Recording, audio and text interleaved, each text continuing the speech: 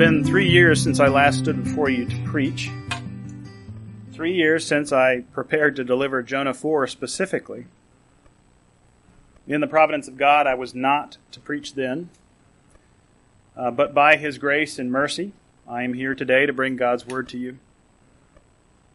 It's a bit of a long break between the first 3 chapters and today. So before we consider Jonah 4, I want to spend the first part of our time together in a quick overview of chapters 1 through 3 to reorient ourselves in the story. It's going to feel like pretty much an overview of the whole book. But I think that will help us. I'm going to be going fast and skimming over the text to get to chapter 4. And so I encourage you to turn to Jonah. If you're using that black Bible, it's page 774 or 744, I think. 774. Thank you. So before we dig into the text, let's look at a few things like the setting. We know from 2 Kings 14:25 that Jonah was a prophet in the northern kingdom of Israel during the reign of Jeroboam II. This is in the 8th century BC. We know the main characters, namely God. While most every book of prophecy in the Bible is dominated with God's prophetic pronouncements, Jonah centers on God's interaction with Jonah. Jonah the rebellious, the angry and flawed prophet of God. And that's Jonah, the intrepid soul who endeavored to disobey God and run the opposite direction, and it did not work out so well for him. Or it did. We also have the mariners, the unwitting participants on the boat, who are carrying Jonah in his rebellion unknowingly and end up delivering him as fish food. We have what most people think of when we think of the book of Jonah, and that's the fish. The fish turns into an instrument of God as a prophet delivery system.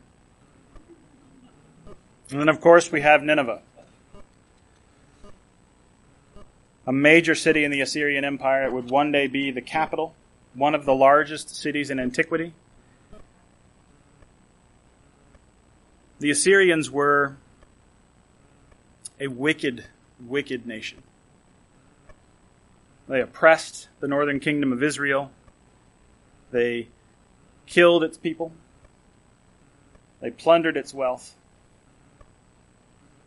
Israel hated Assyria.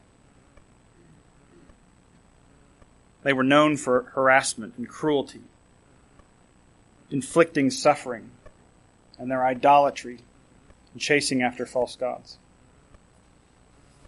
Now that we have the setting and the main characters out of the way, I want to dig into Jonah 1.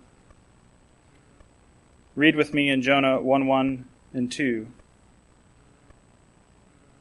Now the word of the Lord came to Jonah, the son of Amittai, saying, Arise, go to Nineveh, that great city, and call out against it, for their evil has come up before me.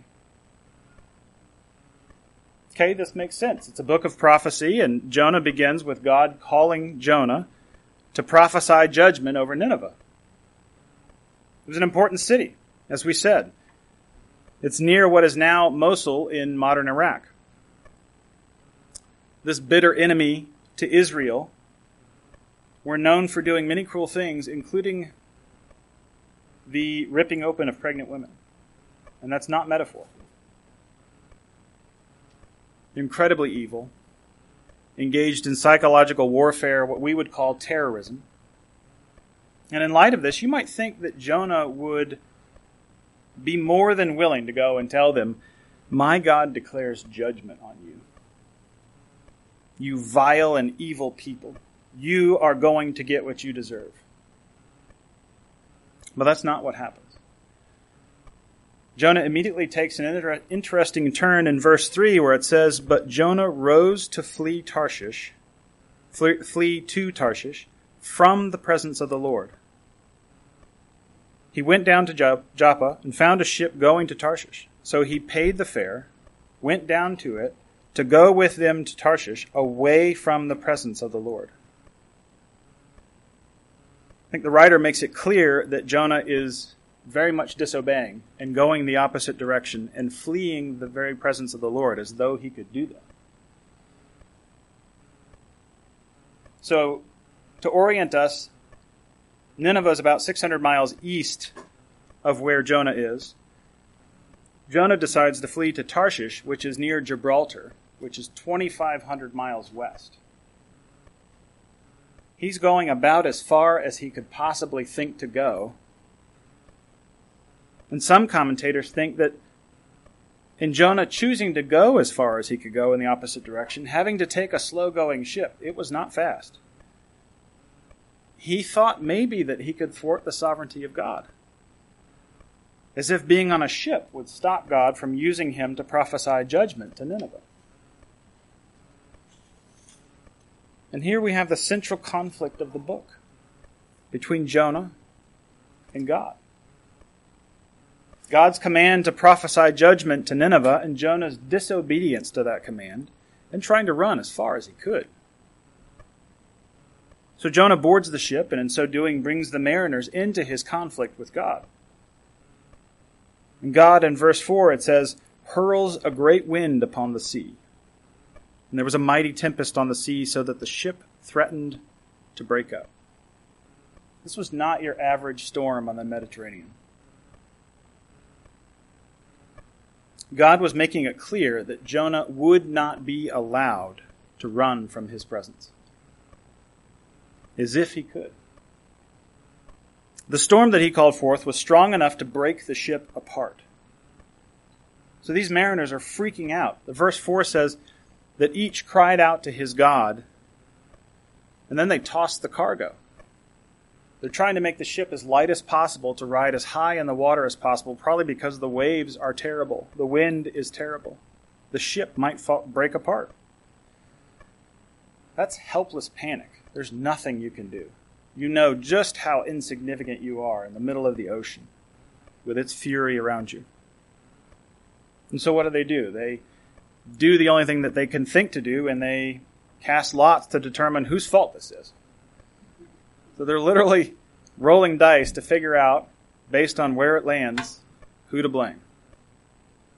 God in his sovereignty, it lands on Jonah.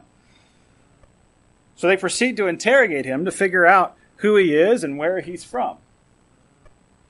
And Jonah responds with an almost creedal statement, I am a Hebrew, and I fear the Lord, the God of heaven who made the sea and the dry land. And then it says, the men were exceedingly afraid and said to them, what is this that you have done? For the men knew that he was fleeing from the presence of the Lord because he had told them. So Jonah came clean. And they're even more terrified.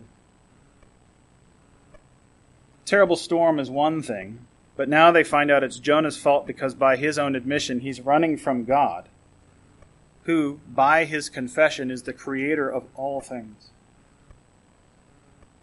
So they ask him, what should we do? And he says, throw me in. So they do. They toss Jonah into the ocean, and immediately the sea ceased from its raging. But for Jonah, sinking into the depths of the ocean, his ordeal was not over. And I can imagine as he's tossed into the water, and the waves cease and the wind ceases, that he sees that as he descends into the depths, thinking, I'm going to drown and die here. And it makes you wonder, was his hate of Nineveh so great that he preferred to drown rather than declare judgment to them? Was his hate of Nineveh so great that he preferred to drown rather than declare judgment to them? And why would he not want to declare judgment? And we can only suppose at this point that by warning them of judgment, they would be given the opportunity to repent. Yet Jonah running from God and Jonah being thrown in the ocean to die in no way hinders God's will. He will accomplish all that he desires. As Jonah slips into the deep, we come to a verse of Scripture that many find incredible or fanciful, or a lot of people just call straight fiction. And that's verse 17. It says, "And the Lord appointed a great fish to swallow up Jonah. And Jonah was in the belly of the fish 3 days and 3 nights." Now, as I said before, I'd guess when Jonah is mentioned that this is what most of us think about. Swallowed by a fish. Whether it's a whale or a shark, it doesn't really matter which prophet delivery system God uses to bring his prophet, so much as the incredible declaration that he was 3 days and 3 nights in the belly of the fish. I want to take just a minute here. Whether you're a Christian who struggles with this, or those curious about Christianity and on the fence, or just don't believe it at all, the idea that God can use a fish to swallow a human and spit him back up 3 days later is incredible. Naturally, as in the natural world, this wouldn't happen. The person would be digested, suffocated, maybe chewed to bits, mostly just dead. It strains our mind to consider such a thing, and the tendency is to write it off as false, as made up, as a fairy tale. But that's only if we consider that the world is purely a mechanistic chain of causation, from one natural event to the next. God has designed and created an orderly world. There are systems and processes and a natural order of things. We have laws of physics based on those observations of how God has designed this world to operate. However, God is not bound by the natural world, by his own creation. He is its creator. His power is over all that he has created. He is not inside the creation such that he's governed by it. If he were, he would not be God, but just a part of the created order like you and like me. He is not ruled by his creation. He rules his creation. He is outside of it. He can do with it whatever he wills. It's a small thing for God to have a fish swallow a guy and spit him up 3 days later. We just got through reading how he was controlling the weather of the Mediterranean Sea and the sea itself, and we're going to balk that he uses a fish to swallow somebody and spit him up?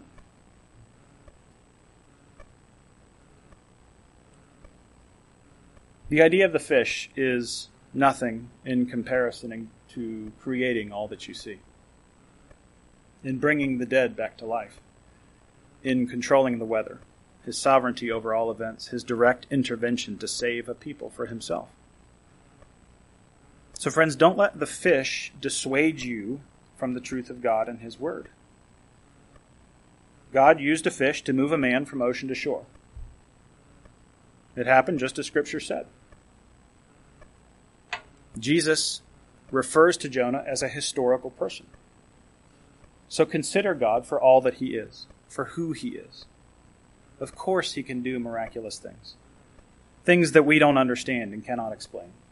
He is God. Now, returning back to the narrative, we come from the whirlwind of action and events in chapter 1 to Jonah alone with his God in chapter 2. We have the command of God, the running prophet, the raging storm on the sea, the conflict with the mariners, and then him being thrown into the ocean and swallowed by a fish. And chapter 2 kind of slows it down to almost a comparative quiet. Setting goes from the wide worlds to the confines of a fish's stomach. And the text should cause us to slow down and reflect with Jonah as he calls out to God in chapter 2 in a prayer. Now, before we read that prayer, I want you to notice that the prayer is bookended by God's actions in control of the fish. So in chapter 1, verse 17, it says, "And the Lord appointed a great fish to swallow up Jonah." And in the end of his prayer in chapter 2, verse 10, "And the Lord spoke to the fish, and it vomited Jonah out upon the dry land." And what happened in between those bookends, I think, is that Jonah is taught a lesson. And the lesson is that God will be obeyed. So as Jonah is in the belly of this fish, chapter 2 starts out, "Then Jonah prayed to the Lord his God from the belly of the fish, saying, I called out to the Lord out of my distress, and he answered me.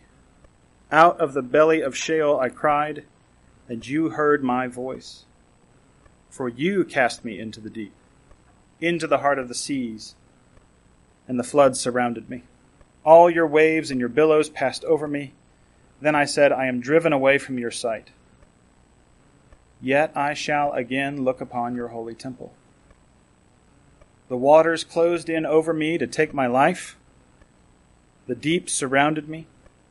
Weeds were wrapped about my head at the roots of the mountains. I went down to the land whose bars closed upon me forever. Yet you brought up my life from the pit, O Lord my God. When my life was fainting away, I remembered the Lord, and my prayer came to you into your holy temple. Those who pay regard to vain idols forsake their hope of steadfast love. But I, with the voice of thanksgiving, will sacrifice to you.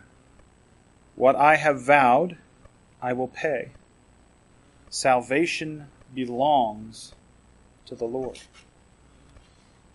It's a beautiful departure from the action and tension and conflict of chapter 1 to a prayerful response by Jonah to God for delivering him from death.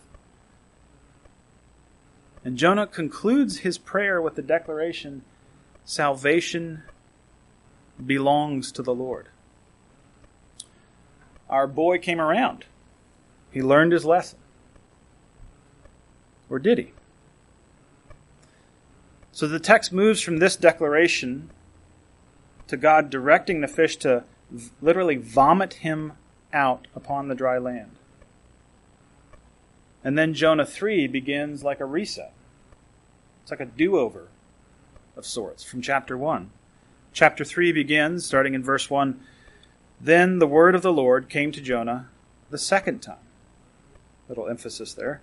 Saying, Arise, go to Nineveh, that great city, and call out against it the message that I tell you. And unlike chapter 1, when he went the opposite direction, it says, So Jonah arose and went to Nineveh, according to the word of the Lord. So our now obedient prophet, realizing that he cannot run from the presence and power of the Lord, makes the journey to that hated nation, that nation of Assyria, and that great city Nineveh. And he declares God's word of judgment to them, as a prophet must do. A prophet must say exactly what God directs the prophet to say. And so it says in verse 4, Yet 40 days and Nineveh shall be overthrown. That's it. No call to repentance, no offer of salvation, just judgment. I have to wonder if the people who happened to hear this thought, what did he say? Did you hear that?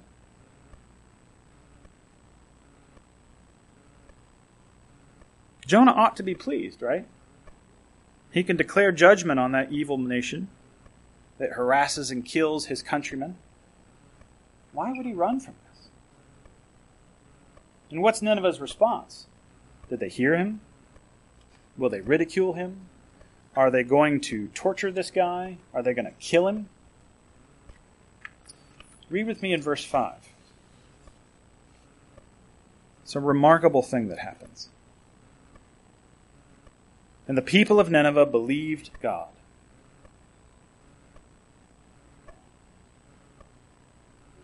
Jonah literally prophesies 5 words in the Hebrew, the commentators say. And verse 5 says, "And the people of Nineveh believed God. They called for a fast and put on sackcloth from the greatest of them to the least of them." This verse is kind of the bottom line up front for what comes after in verses 6 through 9, where it details that the king puts on sackcloth. He sits in ashes.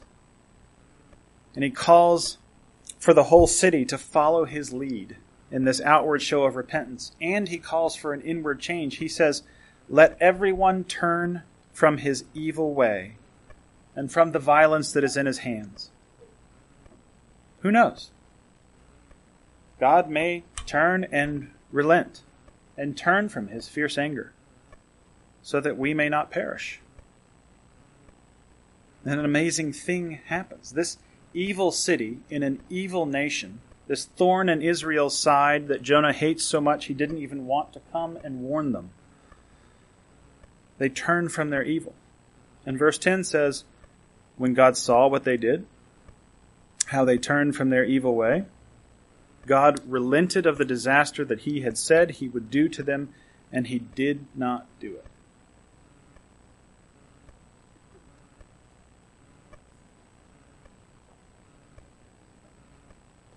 One of the greatest cities of antiquity, full of godless pagans, repented. Now, in light of the cross of Christ, we look back on this with praise and give glory to God. But Jonah? We'll see in a moment in chapter 4 that Jonah is less than okay with this turn of events. And we'll find out why he ran from God's command to pronounce judgment over Nineveh. And in the back and forth that follows between Jonah and God, I want us to notice the 3 questions that God asks Jonah to teach him and us something about himself. Namely, that God is merciful. Grace is God giving us what we don't deserve, what we didn't earn. Mercy is God not giving us what we deserve, which is divine justice. God is merciful in a way that we in our humanness cannot comprehend. God uses the drama of a disobedient prophet proclaiming judgment to a wicked and evil nation to teach Jonah, Israel, and us about his mercy towards sinners. And through this, I hope that we see, as we said several times this morning, that God's mercy eclipses, overshadows, outshines our minds, our concepts of mercy. And so we'll see a pattern of Jonah being angry and God questioning him 3 times. And with his final question to Jonah, he instructs him and us what it means that he is merciful. So Jonah 4 begins. But it displeased Jonah exceedingly, and he was angry. And he prayed to the Lord and said, O Lord, is not this what I said when I was yet in my country? This is why I made haste to flee to Tarshish, for I knew that you are a gracious God and merciful, slow to anger and abounding in steadfast love, and relenting from disaster. Therefore now, O Lord, please take my life from me, for it is better for me to die than to live. Jonah is mad. He is big mad.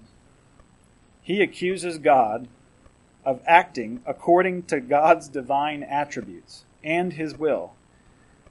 He basically says, isn't this what I said? This is why I ran. I knew you were gracious and merciful. What a strange thing to say to God.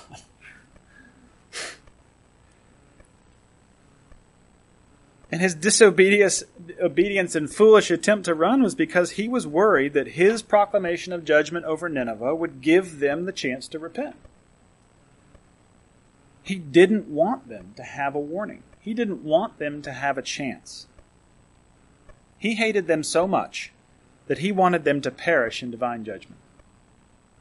Maybe like Sodom and Gomorrah. And yet his running was futile, and God, like picking up a puppy by the scruff of the neck and putting it down where it ought to be, had Jonah throw off his escape boat, swallowed by a fish, and spit up on land. So Jonah obeyed and went to Nineveh, preaching judgment, and his worst fear was realized. Nineveh repents. And now he's so angry, he's praying to God and saying, "Kill me." And God, in his mercy, asks him a question. Do you do well to be angry? You know when you're really angry and you're venting to someone about whatever it is, and you're going on and on about the problem or the situation, and then suddenly that person who's been listening to you vent and vomit at the mouth, so many words, they've been quietly listening to you, and then they ask you that question that makes you stop cold and gives you perspective and makes you feel silly. That's what should have happened to Jonah right here. Not only is God still speaking to him in the face of his anger directed at God, but he asked him a diagnostic heart question. Are you right to be angry? Jonah ought to have stopped cold, recognizing that God himself is questioning his behavior, and he should have reevaluated. But no, he doubles down. The text then says in verse 5 that Jonah went out of the city and sat to the east of the city and made a booth for himself there. He sat under it in the shade till he should see what would become of the city. Now the Lord God appointed a plant and made it come up over Jonah so that it might be a shade over his head to save him from his discomfort. So Jonah was exceedingly glad because of the plant. So he exits the city. He makes a shelter for himself to see what God would do to this city. He puts up his Old Testament lawn chair, and with a bit of shelter to sit out in the hot desert and see how God would deal with Nineveh. Perhaps he's still hoping for some form of judgment. Maybe an appearance by God himself to terrify them. That'll show him. Maybe God's still going to fireball that city. Whatever the case, he's there and he's waiting to see what God will do. And God does a curious thing. So Jonah has built this shelter out of the available wood probably that he could find.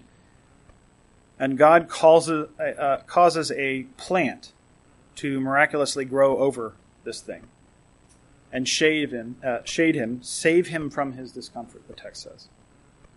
And Jonah's really happy for that plant, which has delivered him from his discomfort. He's excited to have this extra shade while he sits in his lawn chair waiting to see what will happen in Nineveh.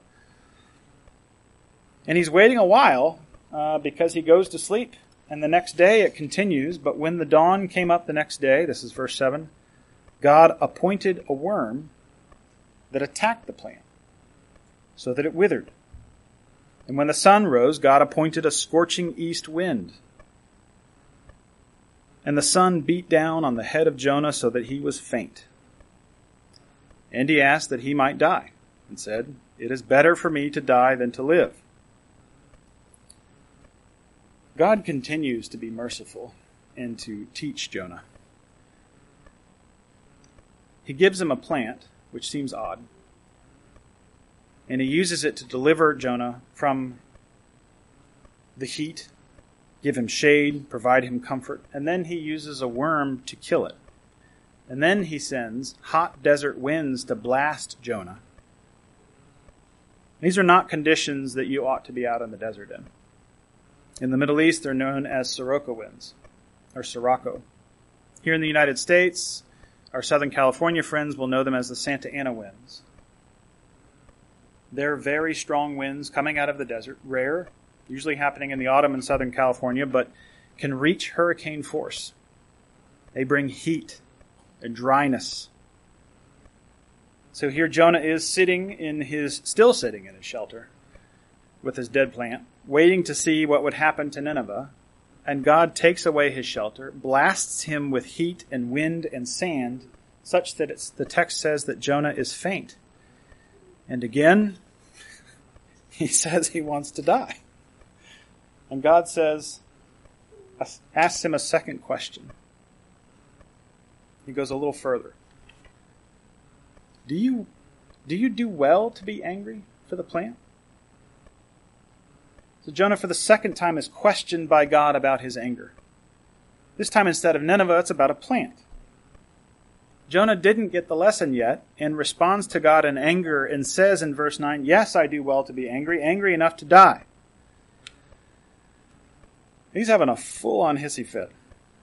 And when I read that, it seems to be that Jonah is snapping back to God, almost the way that I read it. I can't see how he could respond in any other way, the way that, for what he said. His mood was way beyond reason, if he's that angry for a plant. He's angry that Nineveh had received mercy. Maybe he's angry that he was the tool used by God to accomplish it.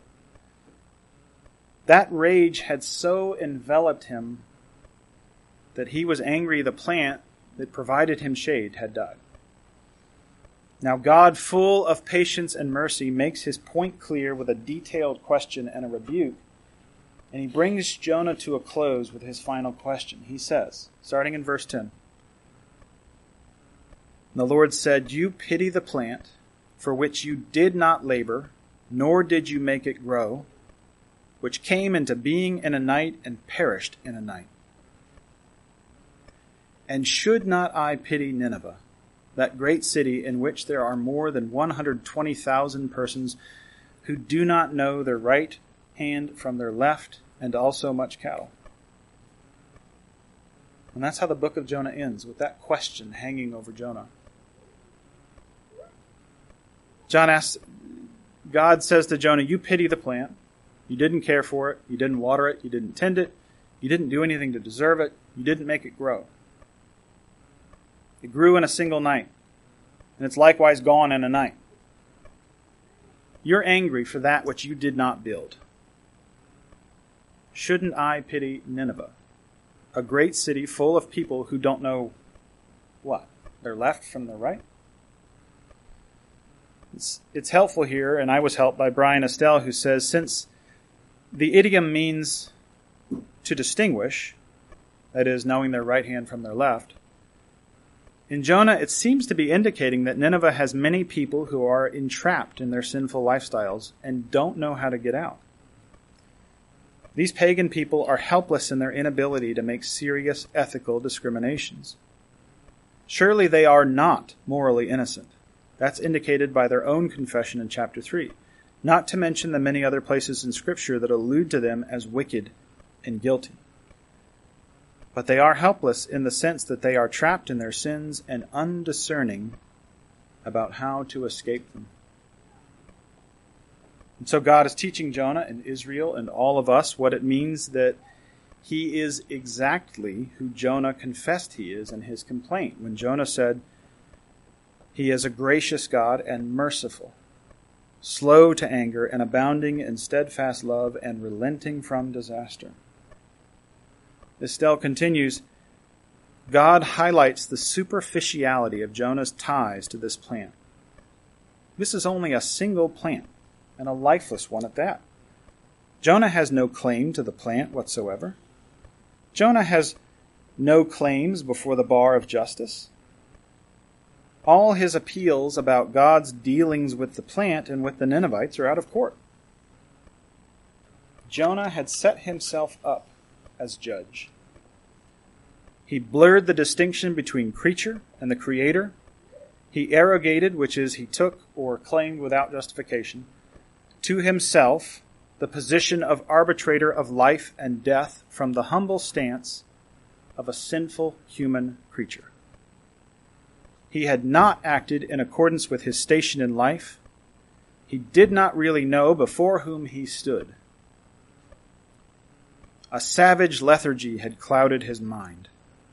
A caustic sclerosis or hardening had covered his heart. Jonah was looking on the situation with unseeing eyes. What a piercing look at the hardening of heart that had come upon Jonah. A hardness that led Jonah to run from God and to disobey him and to argue with him and to be angry that God had relented from the disaster God told Jonah to declare to Nineveh, even angry that a plant died. He lost sight of who he was and what he was to do. He is the prophet, not the God who speaks through the prophet. He is the creature, not the creator who decrees judgment and grants mercy to his creation. He is the one who deserves judgment and has been given mercy, not the just and holy judge of all the earth. God's mercy over Nineveh is not a cause for Jonah to be angry at, but should instead cause him and us to worship in awe and wonder at how merciful God is. Jonah separated himself as different from the Assyrians, perhaps even assuming that he deserved the special relationship with God he enjoyed as one of God's covenant people. God rebukes Jonah and reminds him that he is creator and judge, and that he can take pity over whoever he wills. And that Jonah and Nineveh are not so different. They are both sinful and in need of God's mercy and grace. I want to conclude our time with just a couple of observations from the text.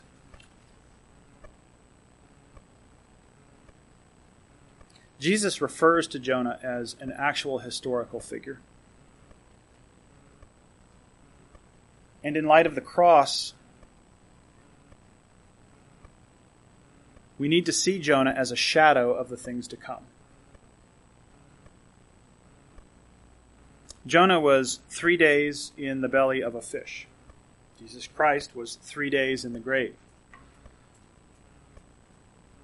God was teaching Jonah obedience. God in Christ is teaching the world of his own perfect obedience.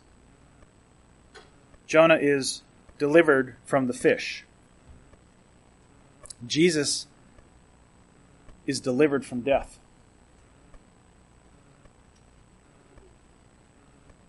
The offer, if you will, the preaching in Jonah is given to Nineveh, a Gentile city. And in Jesus Christ, salvation is freely offered to all Gentiles. Praise God, we all happen to be Gentiles, I believe. As we close this book, remember that it points to Jesus, who was to come. We are like Jonah, not in the ways that he foreshadows Christ, but in our frailties, our disobedience, our anger, our self-centeredness. But rejoice and take heart. Our Father is gracious. He is a gracious God and merciful, slow to anger and abounding in steadfast love. He saves all who come to him in repentance and faith in Jesus' finished work.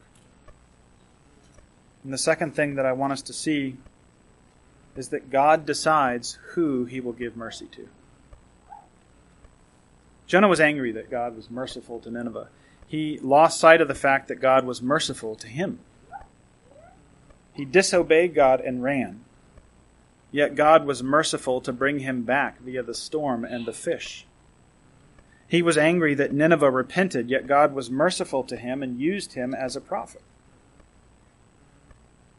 He was merciful not to strike him dead.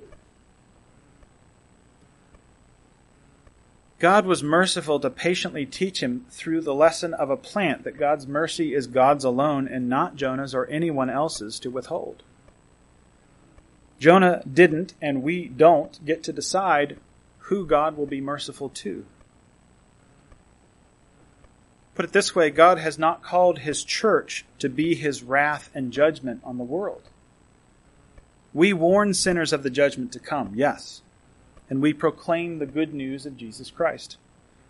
If God uses our proclamation of the good news of the gospel to condemn some and thereby execute his wrath, so be it. But it is not by our conscious will or desire. We declare judgment for sin, but we don't orchestrate it. We must not seek God's judgment on sinners by withholding the gospel. We warn sinners. We invite them to repent and believe in Jesus Christ. More than invite them, we call them to repent and believe. Heaven will not be filled with just the people we want to see there and not the people we don't. We can't dodge our way through life, giving the gospel to some and withholding it from others. If you're withholding the gospel from someone because you hate them and you want them to die and experience eternal judgment, friend, examine your heart before God. I strongly warn you that you may be in danger of not understanding the gospel at all, and urge you to consider God's question to Jonah. Do you do well to be angry? When thinking of mercy, hear this from John Calvin. The only haven of safety is in the mercy of God, as manifested in Christ, in whom every part of our salvation is complete. As all mankind are, in the sight of God, lost sinners, we hold that Christ is our only righteousness, since by his obedience he has wiped off our transgressions. By his sacrifice appeased the divine anger. By his blood washed away our stains. By his cross borne our curse, and by his death made satisfaction for us.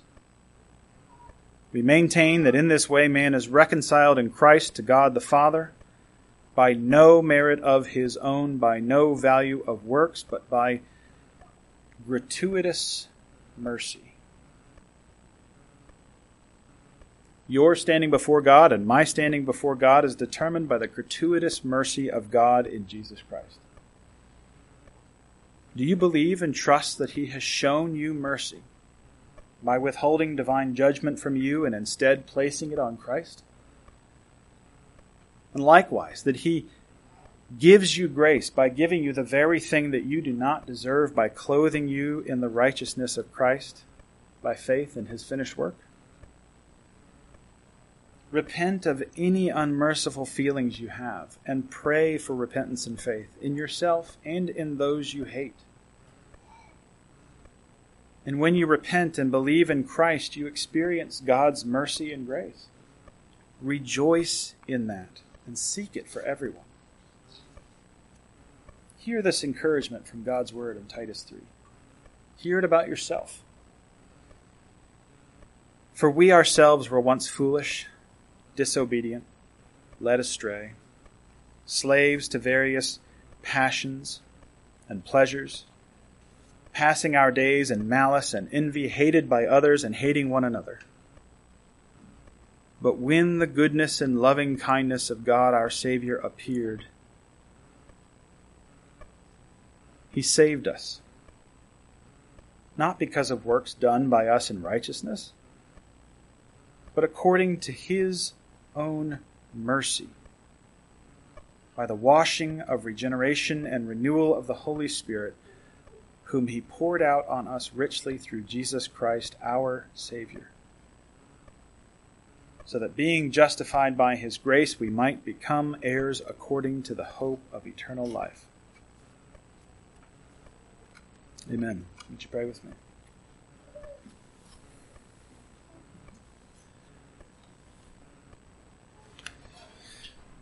Father, we rejoice at your mercy expressed toward us in Jesus Christ. We do not deserve it. You withhold judgment from us and give us the righteousness of your Son. And it is a thing too awesome to comprehend sometimes. Father, I pray that you would impress your word upon us, use it to transform us, to grow us into the image of your Son, and make us merciful, for you are merciful.